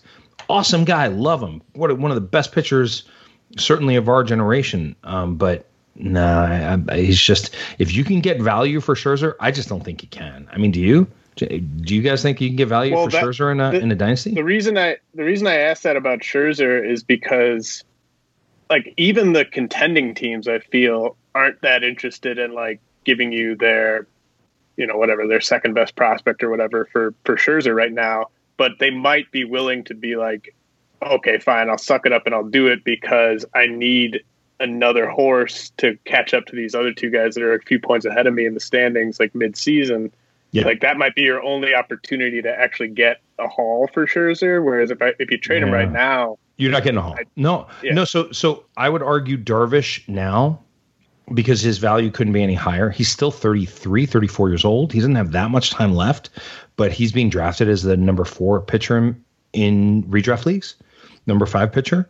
You can get a lot of value for Darvish right now. You really can. Not a ton, but you can get a good amount. And but Scherzer, if you want to tell me that you want to, if you told me you're going to hold Scherzer to show that he is Scherzer to trade him, that makes a lot of sense too. Darvish less so for me. Yeah, I mean, the Scherzer trend goes back to 2019, and of course the age is getting up, ton of mileage. I actually was just offered Scherzer in the Dynasty League, Sirius XM Dynasty League, and I want to apologize to Lenny Melnick, the legend, because I just didn't get back to him. What did he offer you? And then maybe you didn't have anything that's the to thing. apologize We were for. so far apart that I just figured it's not going to happen. Well, what did he offer you? He offered me Scherzer for Austin Riley, Jose Urquidy, Brad Hand, Rafael Montero, and Aaron Savali. No. So I just couldn't. I mean, Clay, how many times have you won that league? all 3 times it's been in existence every year. Really? So Adam, man. I'm glad you're not in it. James, I'm glad you're not in it. But I got another question that I'd like to get both of your opinions on. Mistakes novice Dynasty players make. Any common ones? We'll start with you, Ian, that you see regularly with new Dynasty players. well, I mean, many, a lot. It's like poker, right? You want to get in the hand with the guy who doesn't quite know what they're doing, and there's so many different things. I'll just go with this: the Pringles. I like to call it the Pringles move. This is a really bad thing to do, and even expert Dynasty players fall into this trap. You decide you're going to rebuild. Let's say you take over a new team. You're going to rebuild. And what you start doing is you make a trade. You make your first trade. And then everyone goes, ooh, fresh meat. I'm going to make an offer. I'm going to make a trade. I'm going to make a trade. I want to make a trade with this guy. Sometimes it makes sense to make your first trade be not so big and lose it by a little bit, which kind of signals to everybody, hey, you should try to come after me, because then you get into the pot with them. And then you see like what happens. Problem is then you make a good trade. And everyone's like, wow, what a trade. Great trade. Dude, that was awesome. Oh, my God, what great value. So then what you want to do is you want to make the next trade. And the next trade, and you will force trades when you get into I call it the Pringles syndrome, gentlemen. Don't fall into the Pringles syndrome. You got to make your trades, stop, breathe, see where things land. Don't just decimate your team. I mean, we've seen a league that we're in, James. We were talking about a player who did this last year, who just didn't stop and just never caught and gave away so much value. And you just have to be careful about that. So I'd say the Pringles reference is into like once you pop, you can't stop, right? That's right. Once you pop your first trade, you can't stop, and you got to stop. Just wanted to clarify. Put away. I'm sorry. Yeah, I guess there are people who might not know that commercial. Once you pop, you can't stop. Once you pop, you can't stop. James. I mean, I think it's maybe not a like beginning of a Dynasty League type of mistake, but I just think. The worst place you can be is in the middle, but trying to make win now moves when it's just unrealistic. Like when you're just basically finishing, let's say it's like a 20-team league, and every year you're finishing in that like 14-8 range, but it's not like you have this loaded farm system that's on the way. And it's not like you're a trade or two away from being a big-time contender, yet you just continue to make these moves where you're just trying to get better at the big league level. Like you need to just be extremely realistic with yourself about where your team's at, because otherwise you're just you're not going to be picking high enough in that first-year player draft the next year to get those elite guys, but you're also just kind of spinning your wheels trying to compete in the short term. So I mean, that's not even a novice. That's not like even a beginner thing. Like I see this with people that have been in leagues for like 4, 5, 6 years, and it's just like they can't. They're too impatient to go through that multi-year rebuild that they kind of need to go through. I got you. Can I throw in a thought about that too, of course. Clay? Yeah, of course. Let me add to that. There's even something worse, and this is the worst. It's the guy who decides in June that he's tired of rebuilding. And decides that they want to make their team better. That's the most dangerous. That's the worst thing you can do. Like, I'm gonna rebuild. It's like, you know what? I'm so sick of seeing my name at the bottom of the standings. I just want to get some good players. I just want to have some fun. Doing that is there's one player in a league I played with many years ago who did that all the time, every year. And then it was like clockwork. So I'll trade you. I'll give you the prospects in the off season. And give me your players. And now we're coming to May 15th, which is always that end of April, beginning of May is when people start to change their ideas of where they want to go. And he's like, I want to go for the money. It's like, never go for the money. Don't go for the money. Just don't go for the money. Go for the win. Say, James, you were just at me next time. You're subtweeting me. No, I'm kidding. But in RDI, RIP to RDI, but I was kind of, that was my big mistake, was from day one, draft day, just toeing the line, not really committing one way or the other. And that was the case throughout the years of that league, where it was like, always in that 6 to 14 range, as you described, James. So that is a lesson I had to learn. There's a league, Devil's Rejects, that James and I are in. We're not partners, which is not as much fun. But in this league, I was speaking to one of the owners trying to make a trade this weekend, and he was like, your team doesn't make any sense to me. I was like, really? And he said, I don't think you're playing Dynasty Baseball right. I said, okay. And he said, because you keep taking major league guys in this draft. And it's a different setup. I think a 45-man roster. We keep 28. And we're playing for now. And right now, we have 4 or 5 good prospects that we really like, but I'm just accumulating as much talent as I can in this year because we're trying to win. Wilson Karaman and I are trying to win this year and next year. Our team is pretty good, and it's going to move forward really, really well. But it's like you don't have to. He said you gotta, if you're, there's no need to go all in. You should always keep 25%. Not necessarily. Yeah. Like if you're going for it, and if you're not buying, I don't advocate buying the Michael Brentleys of the world and the Max Scherzers of the world, because then you're getting old. But if you're buying young, strong talent, that's just the way to go. Anyway, that's just I just had 1 foot in, 1 foot out, and it just can't do frustrating, and you absolutely can't. People don't understand. There's nothing more fun than rebuilding in a dynasty league. It's the best because you're picking up players off the wire and then flipping them, and then just continue. It doesn't matter what positions. Just fill your team with value. Just get as much value as you can until the time comes that you have enough value that you can go back into the game. Yeah, and if you're just starting a dynasty league at launch, like have a plan. I know, James, you kind of like to play for year 2. One of the teams in RDI, I forget the owners exactly, Tom something, Greg and Tom. Greg and Tom, yeah. They were playing for many years down the road, so they were just kind of like punting on day one, but I didn't have a clear plan and was kind of playing both sides, and it didn't work out for me. Never. I'm with James. I never play for the first year. That's one of the reasons why we did well together. But I never play for year 1 in a startup dynasty league ever. I'm always. I want to invest in 20. Let's say I'm doing a startup this week. I'm going to invest in 2021. I'm not doing anything in 2021. Then in 2022, I'm moving towards the money. And then 2023, we've got the championship in 2023, 2024, 2025, 2026, there might be an injury, so we might come in second. 2027, we'll get the championship back. That's what you want. Yeah. That's how you want to build. You got to take a little bit of, it's like you want to be a doctor, go to medical school for 4 years, pay the price, and you get to be a rich person who drives a, Tesla for the rest of your life. It's sort of similar to that. I want to get your thoughts, guys, on just kind of a general strategy thing with dynasty leagues. Another one, you see a guy post on their trade block, you see some players you like, you're interested. What's the process for you with engaging them? James, let's start with you this time. I think this is kind of where Ian's expertise is ahead of mine. Like, I'm not as active unless if I see someone who I maybe have gotten the better of in a trade in the past or something like that, and they're updating their block.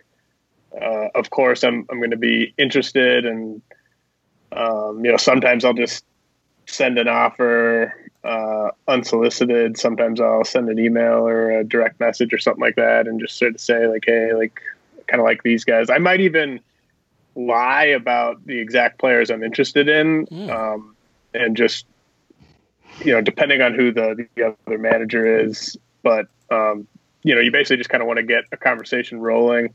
If it's a manager who I've just never really had success coming to terms with on a trade in the past, or I just like there's managers I play against where like I just don't think they ever are going to accept an offer unless they think they're clearly winning the offer, and so I just don't even interact with those people when it comes to trades. But it really depends on who's posting the update to their trade block, and then I'll approach it kind of in different ways.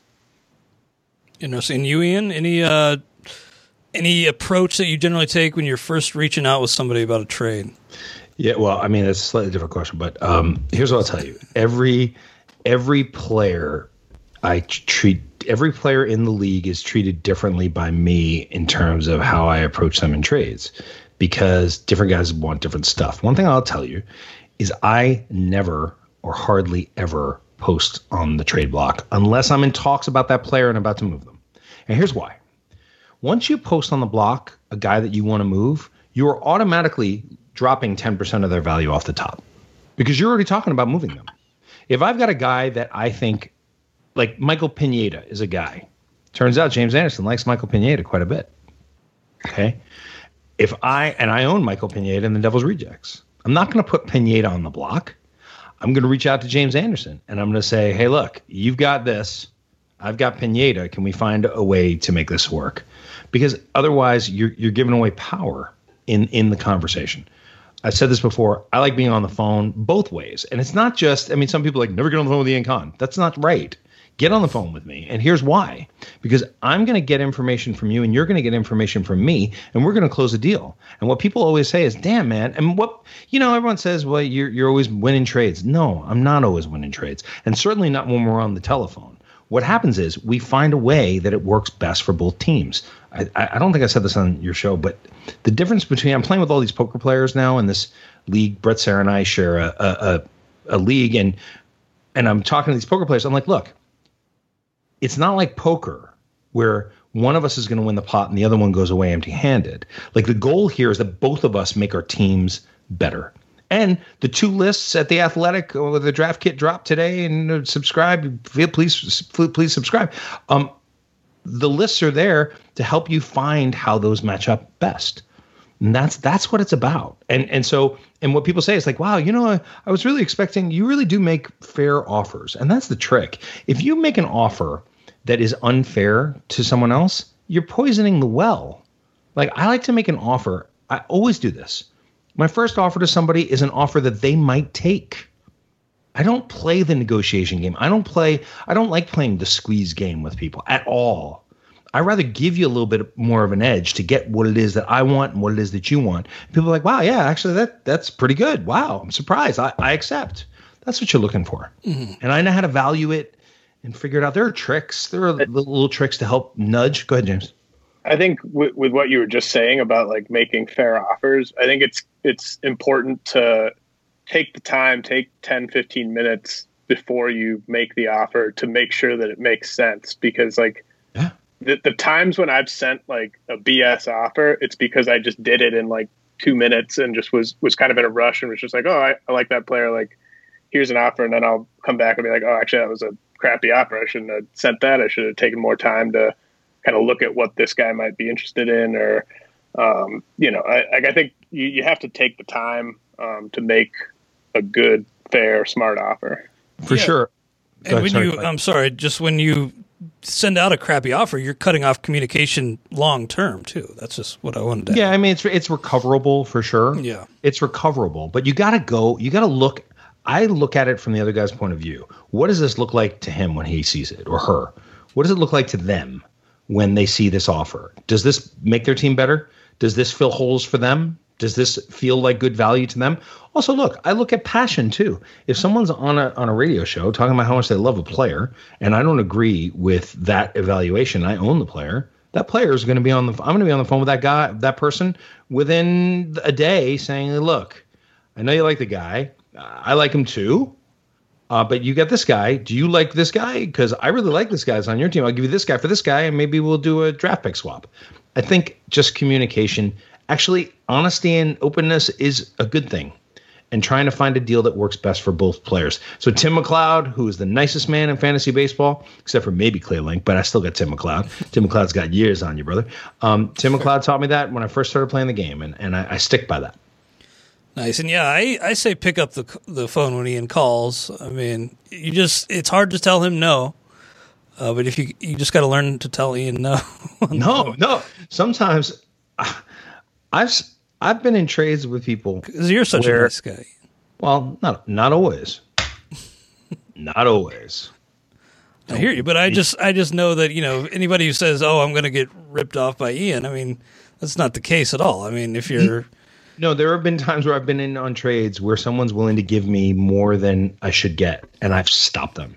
I said, "Come on now, I got to at least I'm going to add a pick." Well, it's also you know if you want to trade any more than 60-40 on the face, you're not doing anybody any good. Yeah. And the value, people are like, oh, it's the trades. That's why you win by trade. No, you win by pickups on Sundays. You win by finding the guys who are going to grow and then flipping those for other players. It's picking up the Jared Walsh for $1. It's picking up the Zach Gallen for $1 before he becomes Zach Gallen that then you can have on your team forever. I mean, that's the thing that differentiates, I think. I mean, yes, there's value. There are going to be trades that happen, but you're going to make mistakes too. I've made some mistakes, man. I made some trades that deeply, it's more easy to remember the ones that you screwed up, to be honest. That's true. 100%. We've all met. Like, I mean, you and I have probably made triple-digit trades just in the past 5 years if we factor in all the leagues we're in. Yeah. And I always remember the ones I screwed up, and I can barely remember the ones that I remember once when we traded for Felipe Vasquez. Right? Didn't we trade for him right at the end of the season? Gave up a bunch because we were in the, and then and now he's out of baseball. So is that this one? Am I saying the right guy? The Pittsburgh Pirates reliever? Yeah. Yep. I remember in the Staff Keeper League 2, this is the only trade that really sticks out in my mind from that league, but trading you, James, Carlos Correa a couple years before he debuted for Arismendi Alcantara. Maybe a pick. Not great. So the bad ones always do stand out. But Ian, I wanted to follow up with you. I know you're not predatory when it comes to trades at all. You do like to talk on the phone. Yes, very much. But is there a way you maybe you like somebody, or maybe you've seen them make some questionable trades, and you do want to make some moves with them, but you don't want to put them on high alert? Is there a way you capitalize without maybe tipping your hand a little bit? I just call them. I just call question, them. Yeah, was weird. I just call them and I say, "Hey, good trade. I see you're making some moves. Is there a guy here?" I try to. Everyone does that, right? You see a guy make a trade, and you go, "Whoa," and you want to find out what were you thinking to make that trade? Well, okay, can we think that way for my team too? Let's find a way to make that happen. But it's an art. Actually, trading is an art. It's a skill, but it's an art, and you gotta feel where the other person's at. The one thing that I've learned through the years, if they don't want to do it, you don't push. Yeah. All good, man. No pressure. You're not held, and I never hold anybody to anything. If you say, well, I'm kind of thinking that, and yeah, Ian, think about that, and I go and I think about it, and then I come back to them, and Ian, I mean, I said that I would do it, but I'm kind of having second thoughts about it. I say, dude, you're good. It's not official till it's official, because I don't want anybody feeling bad. No one should press accept on a trade they're not excited about. I don't want anybody doing that ever. It's no fun. And part of the game is fun. And you guys are my friends. These people are my friends. I don't want them to not have a good time. I hope that answers your question. Yeah, absolutely. James? Ian, you mentioned that team that you and Brett co-manage. Yeah. And I know that you and a bunch of the guys from DR were talking about just sort of strategy and sort of deciding, how do you know when it's time? Yeah. If you're playing for year 2, if you're playing for year 3, how do you know when it's time to start moving those prospects? Because you don't want to be too impatient. No, you can't be. Trade your prospects before they've fully, gotten to their high point in value. So how do you really know when it is time to kind of push that button? Well, this team is bizarre, and it's a slightly different story than most teams in most leagues, because it's $1,000 a year buy-in, and Brett and I are splitting it, right? And I was like, I don't really know if I want to do that. It's going to change the way I think about the game. But what we did, and we both went in with the same, and we said, well, let's team up. We'll team up. I was like, I'm teammates with James. I could be teammate with Robert Mershak, with Wilson Karaman. It's a good thing to do in Dynasty Leagues. I do like teaming up. So we had the first pick in the draft. I'm going to go through this really quickly because it's worth it and it's shocking. We took Acuna 1 because we had the first pick. Then we took Eloy at 30, 29, 30, whatever it is. And then Keston here at 31. And the way it's set up is like a score sheet league where you only keep your major league players, and then you can. So we had the first 4 picks in the draft, So we had coming to us, and we drafted Torkelson, Austin Martin. Someone had dropped Mike Soroka, and actually we dropped Keston Hiura. So we only kept 2 players. We only kept Eloy. We knew we were going to get Hiura back, or we expected that we would. But the whole thing was to get Torkelson, and then Martin. But on this team we have, I'm just going to read it really quick. It's all players, and once they lose their rookie eligibility, they become in this other thing. So I'm just going to read down from the top.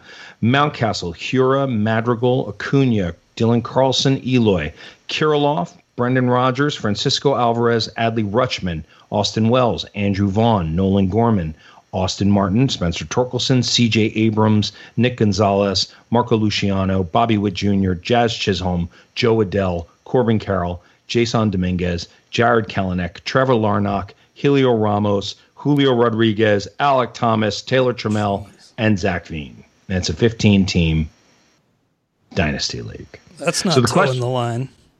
It's a clear plan in place, it seems without question. And nobody else was playing the plan. So it left everybody open to us. We have 18 in the top 20. The one guy we don't have, Royce Lewis, rest in peace. So sorry. But tough that's injury horrible. today. I saw that this morning. Not rest in peace. That's not what I mean. Obviously, I don't mean that. So I was talking with the Devil's Rejects guys. We were doing the night of the draft. Tom Trudeau put this thing together. It was really fun.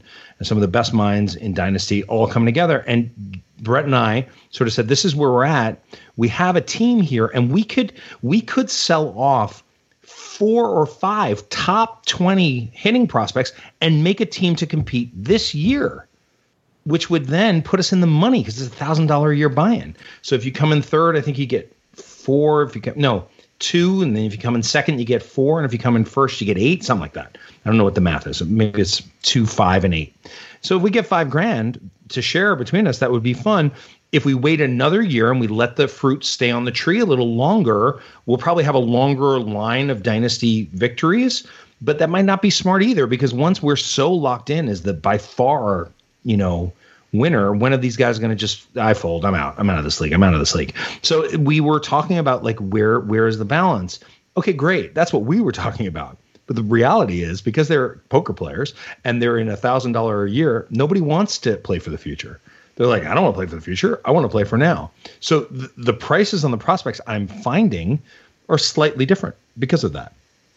And so it makes us, our lineup is pretty great. It's one catcher league. So Molina at catcher, and it's not great, but it's good with all those prospects coming. We've got Molina catcher, Mountcastle first, Hiura second, Keyboom third, Orlando Arcia shortstop. Obviously nothing great here. Corner infield, Choi. Middle infield, Madrigal. And then outfield is good. Acuna, Arozarena, Carlson, Jimenez, Kirilloff, and then 2 util spots in Garcia and Brendan Rodgers. If we move 4 or 5 guys from the top of that list, we could populate the team. And so that was what that was what the conversation was about. And have I given enough, James? What do you think of where we are in our plan? We're still staying open to what happens next, but what do you think based on all that you just heard?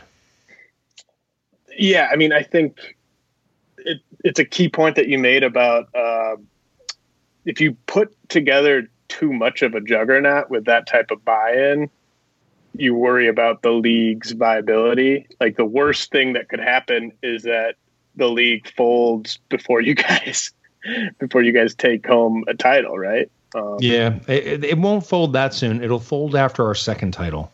When we win our second title with 140 odd points in a row, and they see that there's nothing that's going to change that, because this is a full-on Dynasty. There's no salaries. There's no keeper rules. It's just get everybody, keep everybody. I think we're going to be pretty nasty, and it would be more fun. So we just have to figure, there's a guy, really great guy, who I've gotten to know this year, who wants Torkelson, and he's willing to pay for Torkelson. But do we want Torkelson? You know what I mean? Like, what's the balance there? If we're going to get, oh, screw it, I'll just tell you, Francisco Lindor straight up for Torkelson. Like, what do you do? Yeah, I mean, I think you take Lindor. You have to. Not as much fun. I still love it, Lindor. But that is fascinating. Like, you have a plan, but then how much do you deviate? It's tough because you can't deviate too much, or else you sacrifice that window a little bit. A real quick note before we finish up here. I want to ask you guys a little bit about your draft champions you're doing together. But Ottoneu Fantasy Baseball is the next level fantasy baseball challenge you've been looking for. Experience a year-round dynasty competition with deep rosters, Accumulate prospects to lead your team in the future or move for a superstar at the trade deadline. Keep your baseball mind engaged in the offseason with trades and arbitration. Learn more about why everyone who plays Ottoneu becomes addicted at OttoNewBaseball.com. That's OTTONEU baseball.com. Ottoneu, better fantasy baseball. Before we do get into your draft champions that you're doing together through about 17 rounds, I hear, any other dynasty topics on your mind? Anything else you want to add to the dynasty conversation? Yeah, Dynasty Theory is awesome. It's so much fun. There's so many different angles to play it from. And I really love talking about it. And I love thinking about it and figuring out the best way to make your team the best, whatever it is. It's a really great game. I love it. I really do. I'm not bored of it. I love it. That's it. I just want to say that. I do love it too. I kind of miss RDI, but we did have an Ottoneu draft last night, and I'll be scratching that dynasty itch for many years to come.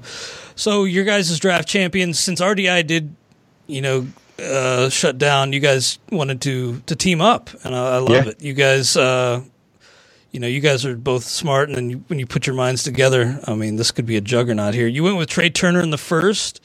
I had pick 7. Pick 7, okay. I like that. You took him over Trout, did you not? Yep. Yeah, that was probably me. No, I was good with it. I just think it's kind of imperative to get speed or pitching there. And Trout could run again, but if he doesn't run again, the guy I wanted was the argument I had, and it was just we didn't have a chance to discuss it beforehand, so there was nothing to be done. Was the pick us picking at 7? I would have preferred, I think, 4 or 5, especially with what happened in the second round.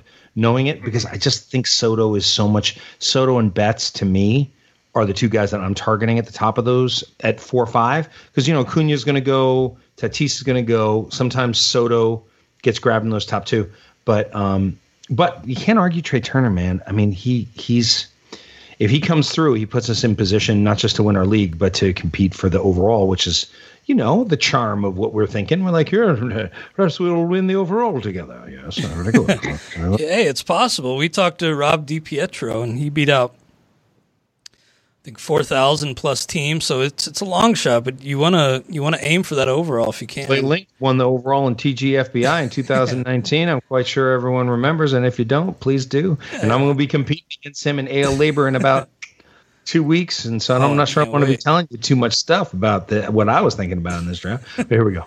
But yeah, I mean, I beat out like 195 teams, not 4,000 plus like Rob did. But this draft champions overall is winnable if you have the right build. But I think Turner is a great pick because with that in mind, you just keep your options open. Call. I mean, this is how we do it. One of us has a call, and the other one says, "I agree." Nice. It's how James and I tend to do it. So he was really like, I was like, I kind of feel like Trout here. He's like, no, I think Turner. Don't you think? I was like, okay, yeah, no, I see it. Let's go Turner. You got to have some give when you're sharing a team. You got to. Oh, yeah. Well, we got that. Like we know how to do that already. You trust each other. That's a big thing. He's James Anderson. Yeah, well, not how could you not trust the guy? Yeah. Brandon Woodruff, you followed up with Zach Gallen, and then James and I were talking about your 4th round. Slow down. Okay. We took Brandon Woodruff, Clay. I know. What do you think of that? We took Brandon Woodruff at 24. Clay was trying to zoom past. I was trying to. Of it, so. James and I are going to be debating Woodruff at First Pitch Florida online soon enough. I'm not going to hate on it. I just think there are probably better options available. That's as ruthless as Clay will get. Yep, that's pretty ruthless. Okay, now we can move on. We just I get it. I just maybe I have some anti-homerism being up here in Wisconsin. And I hate on the Brewers a little bit. I think, well, it's you Reds fan, you freaking fans. I do like Woodruff skills. I just don't know if the workload's going to be there. You will be. Look, I'm going to be on this show sometime in July talking about the newest rankings that just dropped, and Woodruff's going to be on the IL, and we're going to be sitting here eating our hats, and it'll be a top 10 guy, one of the two. Yeah, one of those. And then we took Zach Gallen, which I've never done, and this was. I watched film on him. What a beautiful pitcher, man. I mean, he's really, really good. And then who's after that? Yeah, who's after that? Gallen, I love. And then we were talking about this pick on the XM show last week because you guys were making calls in between segments and talking it through. Yeah. It sounds like you couldn't really settle on a hitter you like, James, kind of like Vladdy. you, Ian, kind of liked Aaron Judge at this pick, but since you couldn't really come to terms, you guys both settled on a third straight pitcher, your first relief pitcher, Liam Hendriks. Can you talk us through that decision-making? You want to do it, James, or should I? Well, I think in hindsight, it kind of worked out perfectly just because we got Luke Voit with our next pick. And, closer, like the runs at closer are pretty crazy. And I think Ian and I are both kind of off Josh Hader at his cost right now. Unquestionably. I like Chapman, but I mean, this would have been too early, I think, for Chapman. I mean, Hendriks probably has, he could be the number one closer by a healthy margin this year. I mean, he could have one of those types of seasons. So, this kind of freed us up. Those 4 picks, you get the 30-plus deals from Turner, the 2 aces, and the top closer. Then from there, you can still kind of take any type of player you want because you don't have any. I mean, you need power, but I think it just kind of freed us up to kind of go best player available more than we maybe would have been otherwise. And it was also us talking through like which closers we liked and trying to see where there was some overlap because, if we just keep passing on closers because neither of us can agree, then all of a sudden we're stuck taking a guy that we don't really like that much anyway. So I think this was kind of a good way to just get those saves on board. And also, the thing that I've learned through the years is you gotta take your medicine. Maybe this is just my lesson for myself for the day is like you gotta pay the price so you can enjoy later. Because the worst feeling in a 50 round draft is realizing that you don't have enough saves. So that then you spend picks 30 through 45 grabbing as many possible save guys as possible. Which is it just decimates your team in terms of depth. You end up with all these middle relievers or setup guys. Maybe one or two pans out if you're lucky. Right, but and you need to do it, and we really are. We're going for the overall here. We want to win our league, but we want to put a statement up on the board. And taking Hendriks there, I'm a big fan of getting a closer that we feel really strong about. I think I was more pushing for Hendriks in that spot. And of all the closers, he's the one that I have the most faith in by far. I like the team. I like that he just signed this big contract. I think he's safe in the job. I think Chapman's safe in the job. I have no guarantee Hader's going to be safe in the job. Diaz. I mean, if you go down the list, who do you trust to close? Like 3 guys, 5 guys, like for the whole thing. So you gotta go get one of those guys if you want to win, I think. That's at least my belief, especially because it's different in leagues where there's fab. There's no fab. There's no pickups of guys. There's no looking ahead in the old Tim McLeod way of, I think, Ian, I think this guy's going to end up closing in about 3 weeks. You don't get to do that. Not in this game. Yeah, I like that too because you guys, emerged from your first 4 rounds with like a foothold in really every category. Not power. But Turner's not a 0 there. No, not a 0. And then next week, there we go. Yeah, you addressed that with Luke Voit. And then Jose Altuve, I imagine, was a Ian lobby special where he kind of talked you into it, James? Not really? No. Okay. I mean, there were maybe a couple of those, but not Altuve. I mean, no. I'm a big believer in him kind of where he's going. Like, you compare him to like Keston Hiura. I mean, I think I'd go Altuve there. And I think it's kind of, he's coming off a down year, obviously, but I mean, he's not as old as I think people think he is. And he's just going to help you in a little bit of everything, I think, over a full season. And also we had a plan for later that there was a guy that I was targeting. There's some power guys I was targeting later for us that came to fruition. So we wanted to balance that out. One of my weaknesses in my game tends to be that I don't look at average enough. So I get to the end of the season, and last year, a lot of second place with a lot of average hurting. So it's something that I gotta improve. I'm good at parts of the game, not as good in other parts of the game. So I just wanted to keep my eye out on that. So that's no, Altuve was not Altuve. I think we pretty much agreed on everybody here coming up. Yeah, because if we didn't agree, we found somebody we agreed on. Nice. Yeah, I just know that you were kind of the original in this off season like Altuve believer, and you just pointed out how good the postseason was, and that's right. Yeah, I mean, this guy was good for a decade, maybe a Hall of Famer. I mean, maybe the cheating scandal dings him a little bit, but the track record of him being good is just so long that you can't. We were taking him in the second round 2 years ago, in the end of the second first. overall, like 3 years ago. Yeah.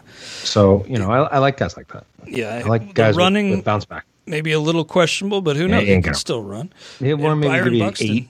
Yeah, and Buxton can run a little bit. He didn't do much of that last year, but we know he still has that skill. Maybe James had to be talked into Stanton.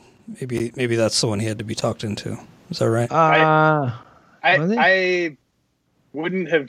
I mean, this is probably going to be the only team I have Stanton on, but I got the case for it, and I think kind of given the rest of our team, I think it made a lot of sense. Yeah. What do you think Ian, of Stanton for redraft? I mean, are you like a huge believer? Nah, I think he was very well worth the spot right there. He was somebody who that felt. The next guy was interesting to me, and Matt Chapman. I've never owned Matt Chapman. We had just missed out. We wanted Chris Bryant, and he got sniped from us. And we were deciding between Stanton and Bryant. We're like, we think Bryant will make it, and he didn't. And then Chapman showed up, and I was like, do you like Chapman? And James was like, yeah, kind of do, right? Isn't that how it went down? Well, yeah, I've liked Chapman for a long time. I am a little worried about the hip, but it sounds like, it sounds like he's in really good shape right now. And it sounds like he's got a lot to prove. I think the breakout year it's either going to come this year or next year for him, where he just has a monster year. And I had just read an article that said that he was really in great shape and he was really focused on the game, and so I was in on Chappie, and then Gallo, and then Carlson. Dylan Carlson fell pretty significantly there. Yeah, he fell outside the top 150. Yeah, he fell outside of almost the top 200. I thought, didn't he? What pick number was that? I can. I thought it was more of like 155, 165, something like that. What is his round, maybe? He's been going around like pick 130, I want to say. Yeah, no, he was falling, and we considered him with a pick before, and then decided that we didn't want to that we were going to just wait and we could find that talent somewhere else. And James is really high on Dylan Carlson, so I that was one where I was like, all right, let's go along. I'm along for the ride. Yeah, the adjustments he made seemed to really pay off there. He was batting cleanup for that team by the end. So. And then we got to but when he fell, I was like, all right, let's do it. And then after that, we went to Richard Rodriguez, which was we were both watching film of him at the same time. And was sort of like, he's really only 92, 93. Like, he's not going much harder than that. But at that point in the draft, to get that second closer that we really did feel like was going to have the job, it just seemed too good to pass up. And we thought that was the end of that tier. And then you want to tell the next one? Sure, yeah. Chris Bassett. Sorry, James. Yeah. No, our next, the exciting picks are kind of over for the most part. But Jeimer Candelario? Come on. Well, yeah, Ian and I did really want Candelario because he's our corner infielder and he's eligible at first and third, which is just a really nice element of flexibility there. Yeah, especially in the DC. And that's what I was going to say, that his value goes up in that format for me. And I like him anyway, but his value went up there. And then Pineda, which is how I know. I might be calling my man James about Michael Pineda, and then Pineda, and then Gavin Lux, and then into Manny Margot. And the reason we took Manny Margot, really, at the end of the day, is because in the original RDI draft, we drafted Manny Margot. And so anytime we can it's like, getting back our boys. So getting the band back together. Yeah, get the band back together. I think Margot's going to play quite a bit and steal quite a few bags, so I don't hate that at all. The Gallo pick, I just can't take Gallo myself, but I imagine that was kind of one to address that power deficiency early on in the draft. Right. Yeah. So Gallo's not a huge target for anybody, but at the same time, at that point, with what we needed, it made some sense. And Richard Rodriguez, I can't hate on that pick, but I do wonder, that Pirates team's just tearing everything down when he might go. We'll see. But great stuff. Ian, we got to wrap things up here. I know you are kind with your time, and I don't want to keep you too long. But anything else you want to mention that you got going on before we let you go? I'm lucky enough every week, even though I do this show like once a month or once every 6 weeks. Every week I do my podcast with Derek Van Riper and Nando DeFino, Under the Radar, on the Athletic Fantasy Baseball Podcast. We come out Tuesdays, and now I am a writer over at The Athletic where I do my Dynasty rankings. And I actually, I just got to say one last time, the draft kit dropped today at The Athletic. If you're not a subscriber, you should be a subscriber to The Athletic. You should be a subscriber to RotoWire. I've been saying that for years. I've meant it for years. I say it now. I mean it now. You get to read James Anderson. You get to read Clay Link. You get to read Jeff Erickson, Todd Zola, Jason Collette, some of the best in the game. So my tip of the cap to you guys, and thanks for having me on. Thank you, Ian, and thanks for all the hard work you put in at RotoWire, and congrats again on your new role at The Athletic. Read his 2021 Fantasy Baseball Dynasty League rankings as part of The Athletic's draft kit, which just launched. Anything else you want to mention, James? Dropped the 178 prospects you need to know in the AL East article earlier this week. The AL Central version of that goes up tomorrow, and I'll be doing 2 of those for the next few weeks here. Also have some betting content on the way. I'll be doing some over-under win totals picks. So just be on the lookout for that stuff. Dude, awesome, you're the man. You're the man, James. Come on now. Yeah, we're ramping up our betting content, and James has had some good hits in the recent years. I remember one guy coming up to us, maybe it was just me, but he said a couple of years ago at first pitch that we made him money on a Rays over, James. I'm looking forward to reading your betting content that's coming to the site. Thank you guys so much. Appreciate your time. And James and I will be back on Friday on SiriusXM for Farm Friday. Hope you'll join us. Have a great week, and we'll talk to you soon.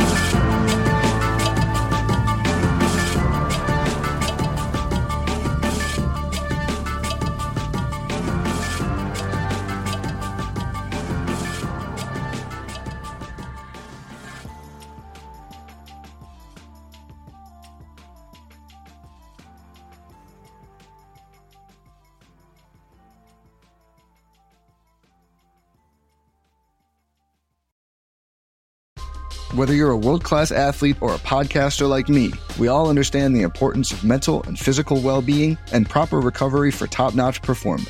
That's why I'm excited that Unified Healing is sponsoring this podcast. Unified Healing is a new and super innovative global network of wellness centers powered by Energy Enhancement System, or EE System. If you haven't heard of the EE System, you'll want to listen up. This technology promotes wellness, deep relaxation, purification, and rejuvenation.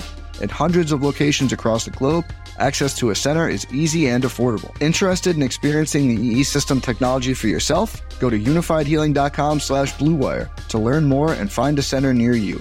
That's unifydhealing.com/bluewire. No material or testimonials on the Unified Healing website are intended to be viewed as medical advice or a substitute for professional medical advice, diagnosis, or treatment. Always seek the advice of your physician or other qualified healthcare provider with any questions you may have regarding a medical condition or treatment and before undertaking a new healthcare regimen, including EE system.